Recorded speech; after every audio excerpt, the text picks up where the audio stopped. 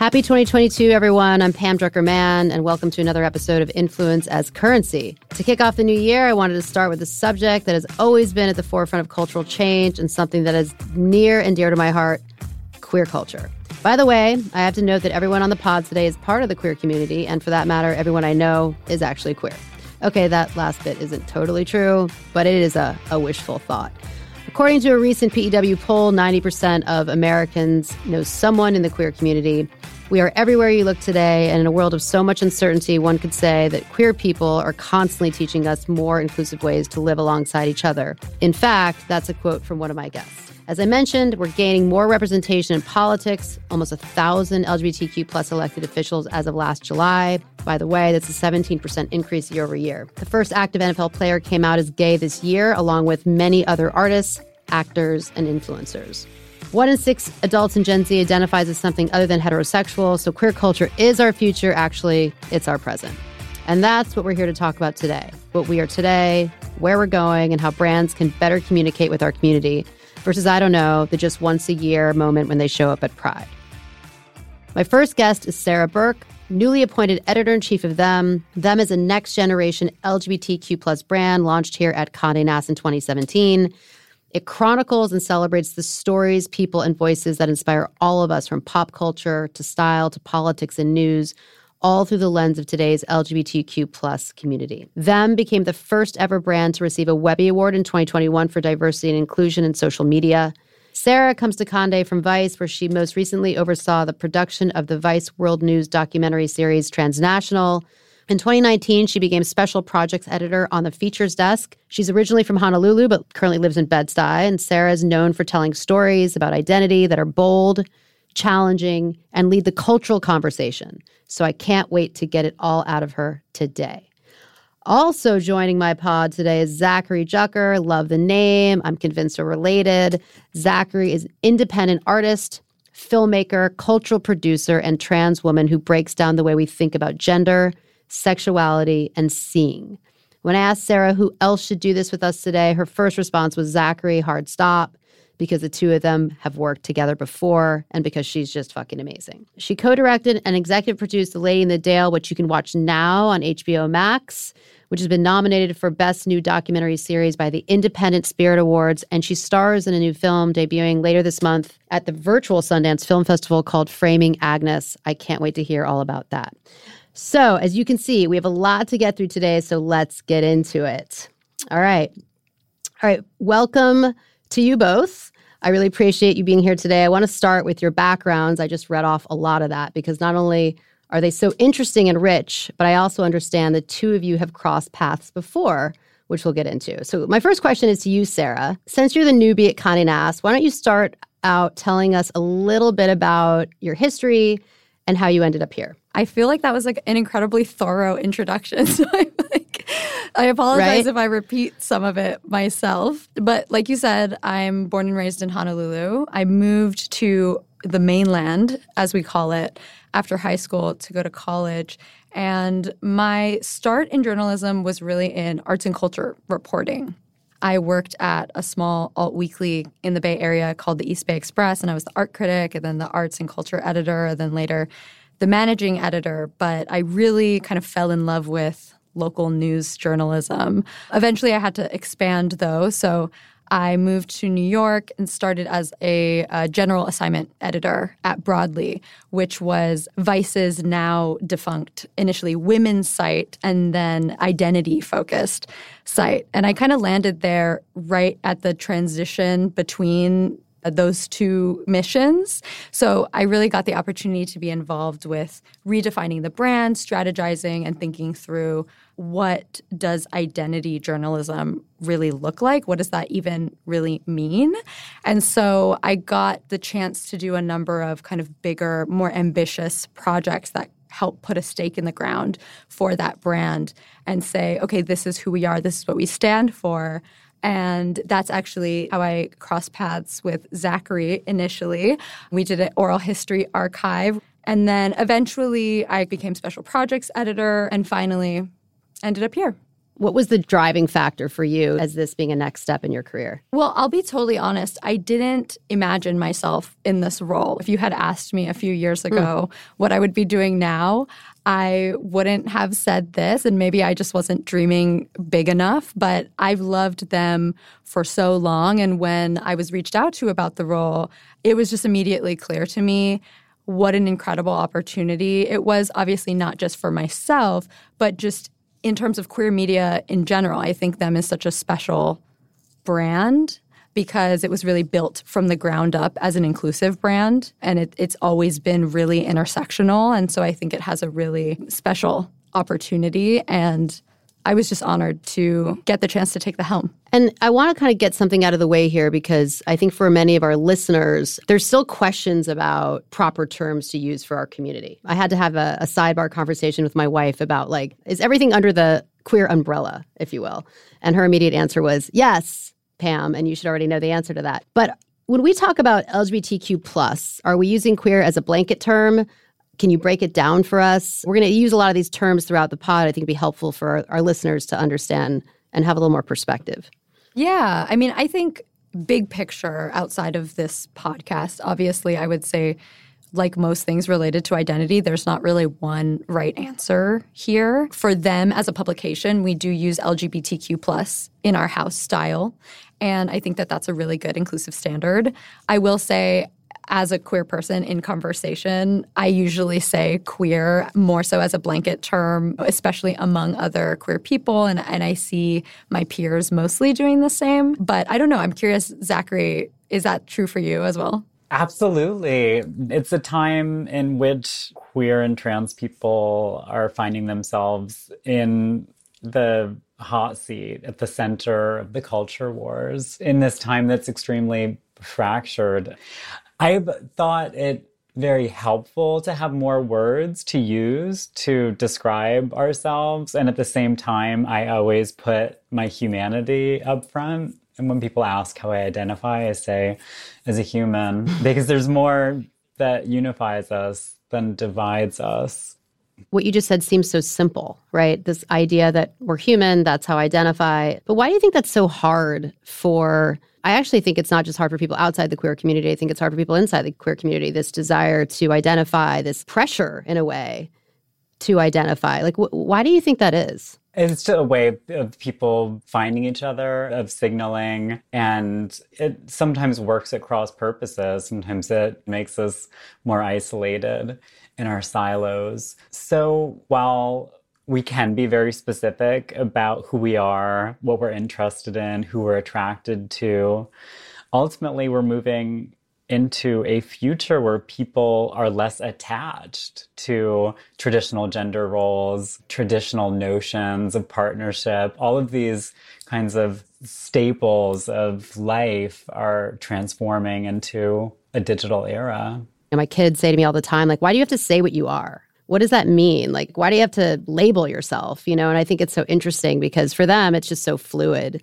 It's just an interesting time because while we've worked so hard in some ways to define ourselves and to have a right to, you know, love who we want to love and live how we want to live, at the same time, there's this question about, you know, have we over-defined ourselves? Have we kind of boxed ourselves in to a certain extent? And so I really appreciate the simplicity of I identify as human. You know, obviously a lot of our readers are Gen Z.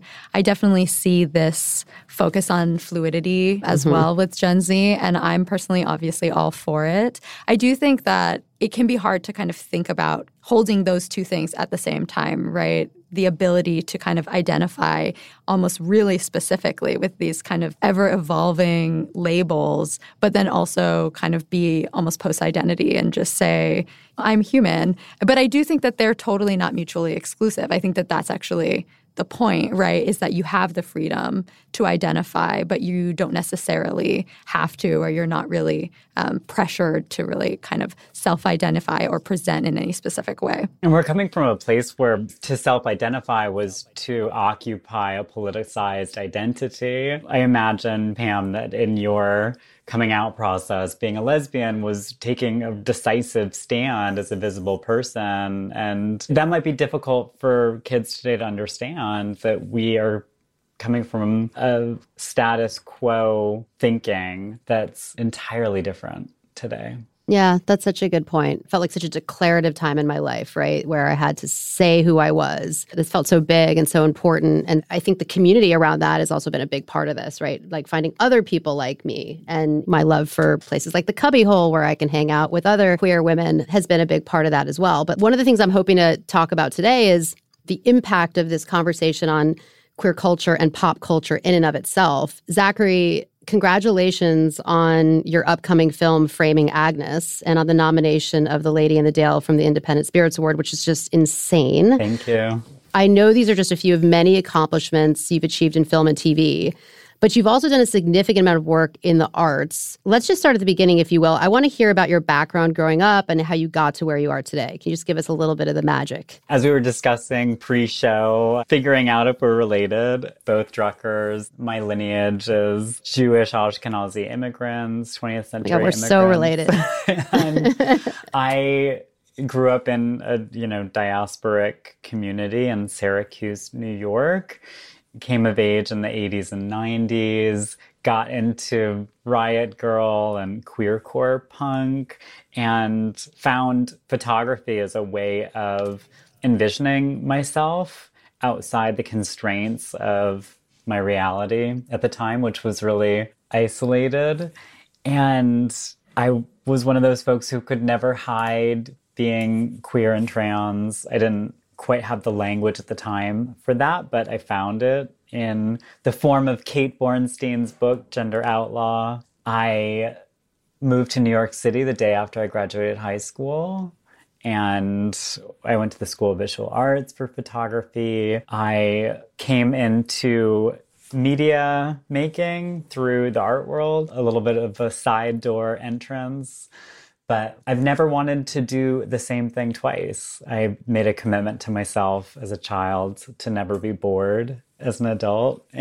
And I really switched it up over and over again. Quite obviously, so much of your work has been focused on identity, or the idea of identity, rather. Can you tell me a little bit, or tell us a little bit about how maybe that's evolved? I started my medical transition in the early 2000s as a young person. I was 21 in New York City at Callan Lord's HOT program.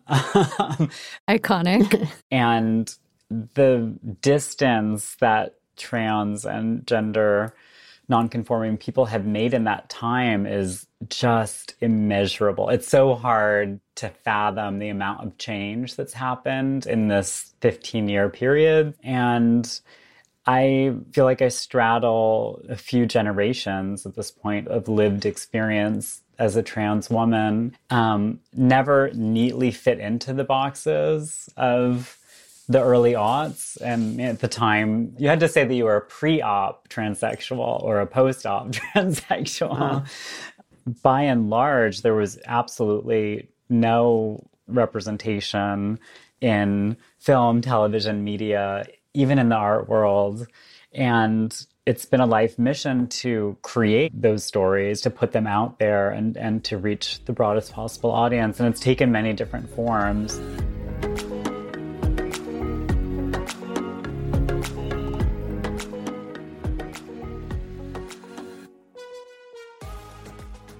I was doing some research and I was looking at all this progress that we're talking about. I was actually looking at the best of 2021 lists and what to look forward to in 2022.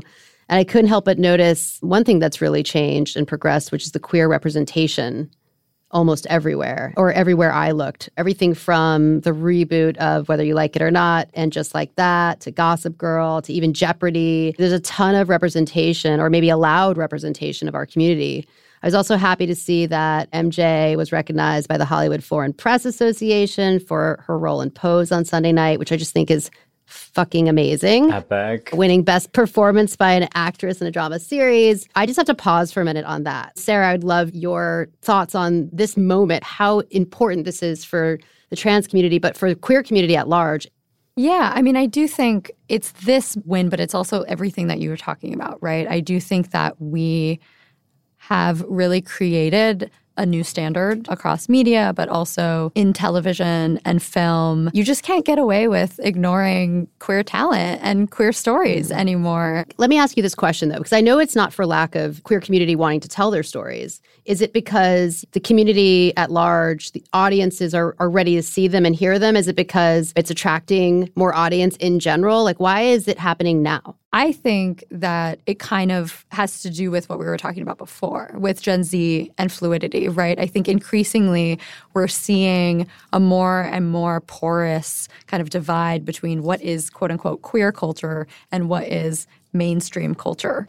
This is a generation that's not going to ignore queer creators and content throughout the year except for June and then all of a sudden care, right? These are people who are engaging with queer content and creators, et cetera, on a daily basis and also potentially not even really differentiating, right? Not even thinking about it as queer. For instance, Lil Nas X, like he is so momentous in terms of just having appeal across such a wide range of demographics and also being so unabashedly queer. So I think part of it is just that we're seeing that divide crumble a little bit in a really exciting way. And also that people are just seeing that these stories are legitimately interesting. Dare I say, are we becoming mainstream? Is that what you're saying? That in a way, queer culture is just becoming pop culture? And are we more a part of mainstream than we were 10 years ago? Zachary, what do you think? I think that cultural change precipitates political change usually by 10 years. You see that in the case of Ellen DeGeneres and then marriage equality about 10 years later. And I hope that the work that we're doing culturally ultimately impacts federal legislation. I've always felt that the future moves in both directions, and that's more true now than ever before. That as there is progress, there is also resistance to a modernizing world. And queer and trans people are being put in the center of the debate because we represent a modernized path. And that's explosively disturbing to folks. I read a great piece by Jennifer Finney Boylan in the New York Times this past weekend about Amy Schneider, the Jeopardy contestant. And Boylan asserts that it's the normalcy of this is the first woman on Jeopardy to yada, yada, yada. And the claim that this transgender woman is a woman is what's inflammatory. It's so interesting to kind of, I'm 46. I remember the Ellen moment as so significant and how insignificant that is now. If you think about Lil Nas today, could there have been a Lil Nas 20 years ago? And the answer is no. It's hard not to recognize the progress and to talk about the representation and how far we've come, but also to recognize that we still have such a long way to go. And I mentioned that in my intro that there was like a 17% increase in elected government officials, which is almost 1,000 members, but we would still need 28,000 more to achieve equity. And while we have one significant NFL player who has come out publicly, which is a great advancement, that's out of an entire league. And while we forget that gay marriage was not legalized in the US until 2015, it's hard to believe that like all of my children, I have 3 boys, were born before that moment. And I actually had to go through the process of adopting the children that I carried in my belly because of that ridiculousness. And former President Trump banned transgender people from military service in 2018. That was like 5 minutes ago. So much has transpired over the past few years.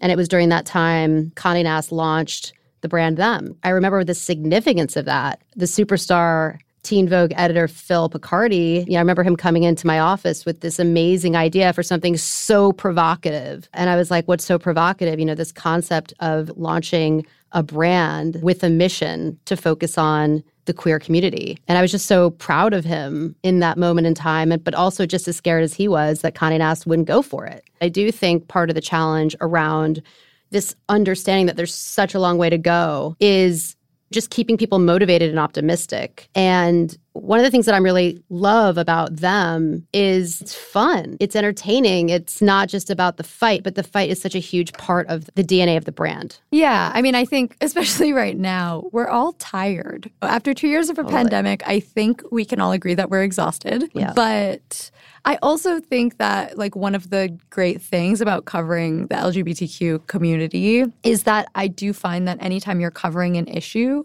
there is some pushback around it that exemplifies queer ingenuity, resourcefulness. I think that queer people are always inventing new ways around systems, inventing ways to help each other when they fall through the safety nets. And so you can always report on the issues, and obviously that's necessary and important, but there's also ways to do it where you are highlighting the resilience and in that way reminding people that we can continue being proactive, that we don't have to just give up and stay in bed. Well, perfect segue, because in 2021, uniques were up 43% and time spent was almost 15%, with more than 1 million loyal fans across multiple platforms. Sarah, how do you think about where Them is and where you would like to take it, simply?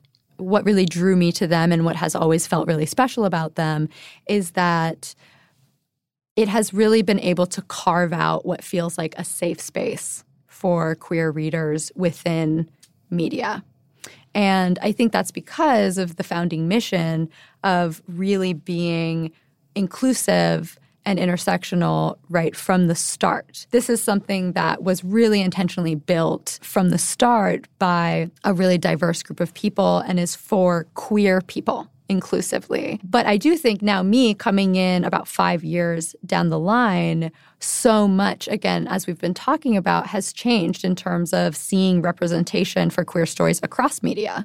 And we're seeing the New York Times, we're seeing all these other publications covering the same stories as us, which is so fantastic, right? That's a huge win. And it also opens up an opportunity for us to say, okay, what is our next step? And for me, that is really differentiating how we do our work.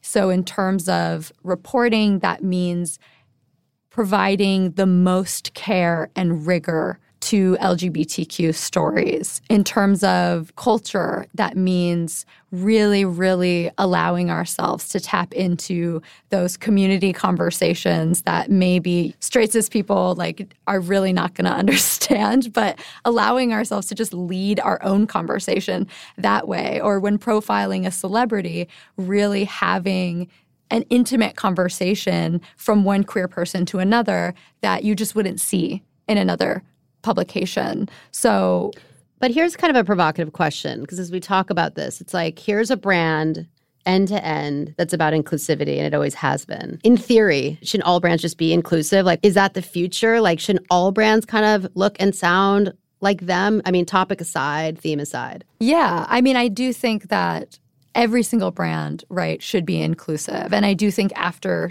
2020, we are seeing a lot of progress. And I do want to say, to me, Them, although it started out as that safe space, it's no longer driven by inclusivity, right? That is just matter of fact. I think it's like 24-hour shipping now. It just exists. Right. I think that's just the status quo, right? It's just assumed, yes, we've got diverse people in the room, and then this is what we care about. So we're just going to write about the things that are worrying us, are exciting us. We're going to write about all of the ways that queer and trans people are at the forefront of trends and social change, et cetera, through our lens. And whether you're queer or not, we'll deliver it to you. And is there a story that you feel hasn't been told yet that you're excited to tell as you think about 2022? There are so many. As I said, we're expanding our original reporting quite a lot. That said, I want to keep my best stories kind of close to my chest, but... Yeah, we don't do this on this pod. We reveal it all here, and then you can keep it sacred later. But I hear you. Zachary, when it comes to queer and trans culture, how can we continue to progress and evolve? Like, from your perspective, where are we succeeding and where are we still lacking? I am so appreciative of Sarah's point of view. And I think it takes all of us doing this every day for the rest of our lives to push it forward, and that we can't rest on our laurels. I hope that young people who are benefiting from the social justice work that's been done will participate in the fight. It's like we're really in the middle of it. Witnessing the machine of Hollywood from my vantage point in Los Angeles, it's not quite as clear cut as people think it is. While there is a lot of development of queer and trans storytelling, there is not the same level of investment in actually producing these projects. And so very often I hear friends developing projects with studios, with networks, and it seems like very few of them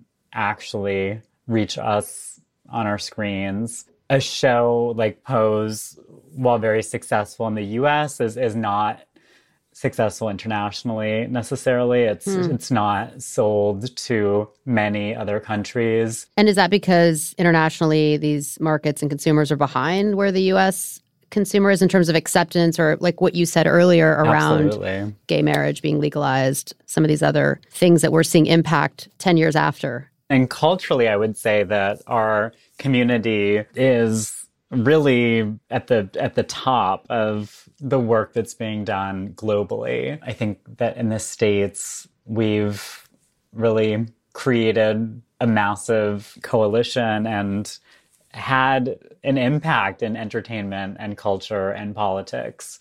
In terms of pop culture, I had a very important question for you, and that is, what are you guys watching, listening to, watching? How do you spend your time when you're not working on your own shit? Zachary, you go first.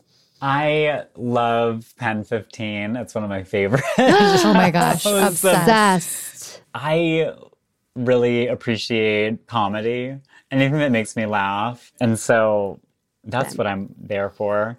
I watch a lot of documentaries. Do you have a favorite right now? I loved The Way Down on HBO, which was about woman, evangelical preacher, weight loss, directed by Marina Zenovich. That was a recent one. I loved Hacks. Love it. Also, so many things. I mean, there were such great shows and films this past year. I loved Harsh Reality, which was a Wondery podcast about Miriam Rivera, a trans woman who was on reality television in the early reality craze. It was a British show. It never aired in the US, but incredible story about the making of it and, of course, what happened to the protagonist. That was produced by one of my favorite trans historians, Morgan Page. And I'm thrilled to see Agnes at Sundance. I actually have the link, and I'm going to try to watch it tonight. Amazing. And Sarah, what about you? What are your favorite things? First of all, everything that Zachary mentioned, pretty much, except for The Way Down. I haven't seen that, and I will promptly watch it. I'm like, how honest should I be? I can tell you literally what I've watched this kind of week. First of all, obviously, now that Euphoria is back, that is just the new structure of my world. My days are just like countdowns to new episodes of Euphoria now. I loved Sort of on HBO. I am also watching Yellow Jackets, which is just so engrossing. It's definitely binge-worthy content. Zachary, you're making a face. You agree? Yeah. There's so much and not enough time to watch it all. I could not agree more. And no one jumped on my Tampa Bay's bit, but I will say, if you want to just pass some time, I highly recommend it on Amazon Prime. And I would also add, since you asked, Pen 15 is, I like live and die for that show. And my wife made me watch it. I was like, I have a really hard time like starting a new series. I feel like it takes a lot. For me, I'll watch documentaries all day, but like taking on a new series, it's like having a new friend. It's like, I don't know if I can have a new friend right now. I have too much on my plate.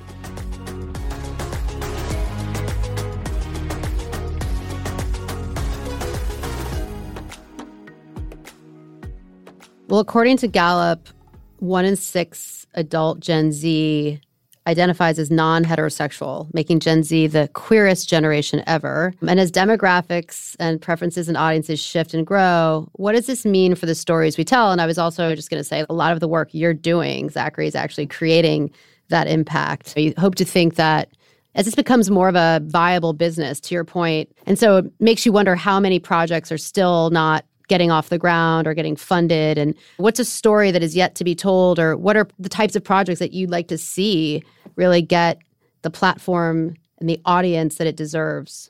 For myself, I'm interested in the stories of resilience, as Sarah mentioned, and the stories of people who are flawed protagonists, like Liz Carmichael and The Lady in the Dale. And the project I'm currently working on, I think there is heroism in everyday survival, and that we don't have to be perfect. There are no perfect role models because there are no perfect people.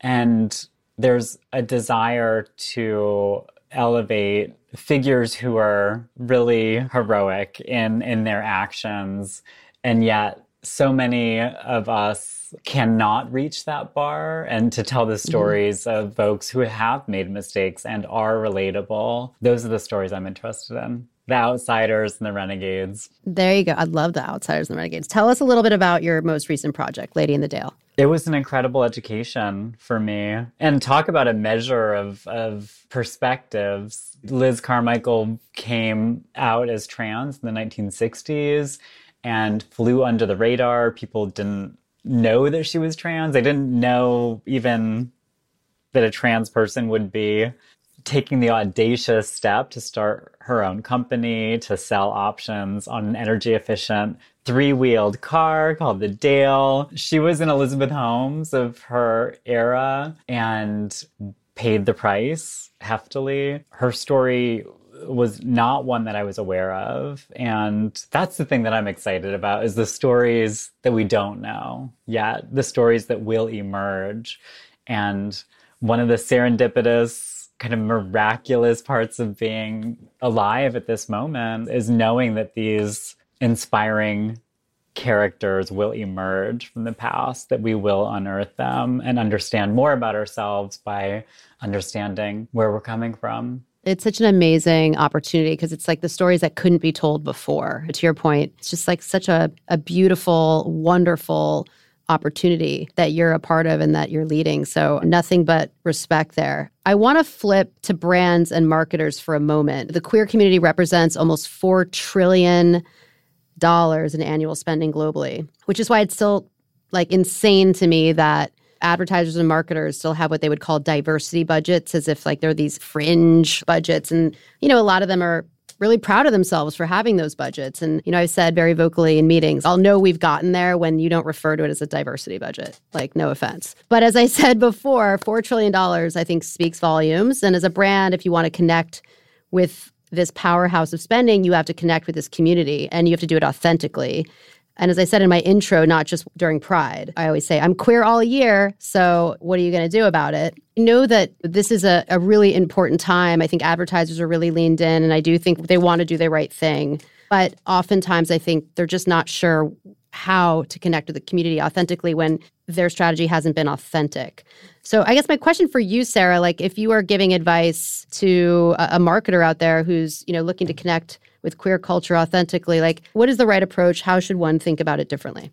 I feel like this is like an age-old question, but I do feel like the answer is relatively simple, in my opinion. I think, one, you really hit the nail on the head about not just using June and Pride as your moment to connect to queer people.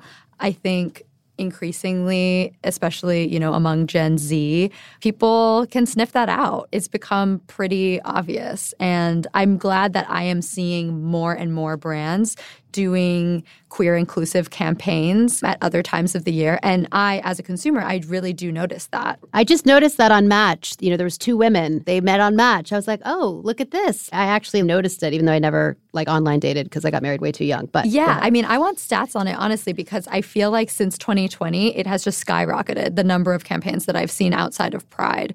Yeah, so that's the one thing, right, is just obviously invest when it's not Pride. And the second thing is just hiring queer people. I mean, obviously not all queer people are the same. So it's not like you can just plug someone in and they'll know everything. But I do think that it's so obvious when the production team, et cetera, is made up of queer people and when it's not. And increasingly, I'm seeing campaigns where it's brands just giving artists a platform, for instance, and saying like, hey, we'll give you some money and maybe just make a short film instead of making an ad where they're casting queer people. And I do think that those are the campaigns that I see going viral on Instagram in the queer community. And Zachary, what's your perspective on that? How impactful is it if you're paying attention to insert brand that you see trans representation? How does that motivate you to want to be a part of that brand or to spend against that brand? Does it feel authentic? Does it feel inauthentic? I am an eternal optimist and I always appreciate being thought of. I would much prefer that to erasure, to not being represented. And the gesture in and of itself, what I think is more interesting is brands who are tacitly perpetuating a white supremacist standard of advertising. And I'm noticing that more often. I think the gesture is important because I think as consumers, as people, we look for people that look like us. And I think that's just inherent. I don't think marketers always do it the right way, though. And I think those are growing pains. And I'm willing to stick with a brand that's at least trying to get there. That all being said, I also think it's ironic that there's just as many marketers that aren't trying to do that, but yet they're very focused on Gen Z. And I'm like, well, how are you going to speak to Gen Z if you're not Black and brown and queer? Because that's this generation, and that is every generation coming up behind Gen Z. Zachary, it is a pleasure to have you and to meet you, and I'm a huge fan of your work. And it sounds like you have so many amazing things coming up and in store for 2022, and I will be checking out Lady in the Dale momentarily. And Sarah, you are a rock star, and I think the brand Them is in very good hands, and I think we're all looking forward to all the beautiful things you're going to do with them in 2022. Thank you so much, Pam. Thank you, Pam. What a pleasure. We will be going on 23andMe shortly, Zachary, to find our connection. Yeah, absolutely. That's it for this episode. Thank you so much for listening. I am your host, Pam Drucker-Mann. Talk to you next time. Follow Influence as Currency wherever you listen to podcasts for monthly episodes. To hear more from Pam, follow her on LinkedIn. This podcast was produced by Seaplane Armada. It was created by Deirdre Connors, Courtney Verdier, Eric Johnson, Danielle Altalio, Julie Shen, Nico Steele, and Grace Stearns, with creative direction by Nancy Rosenberg and talent outreach and casting by Amanda Miller, Fiona Kellerman, and Greg Tharker.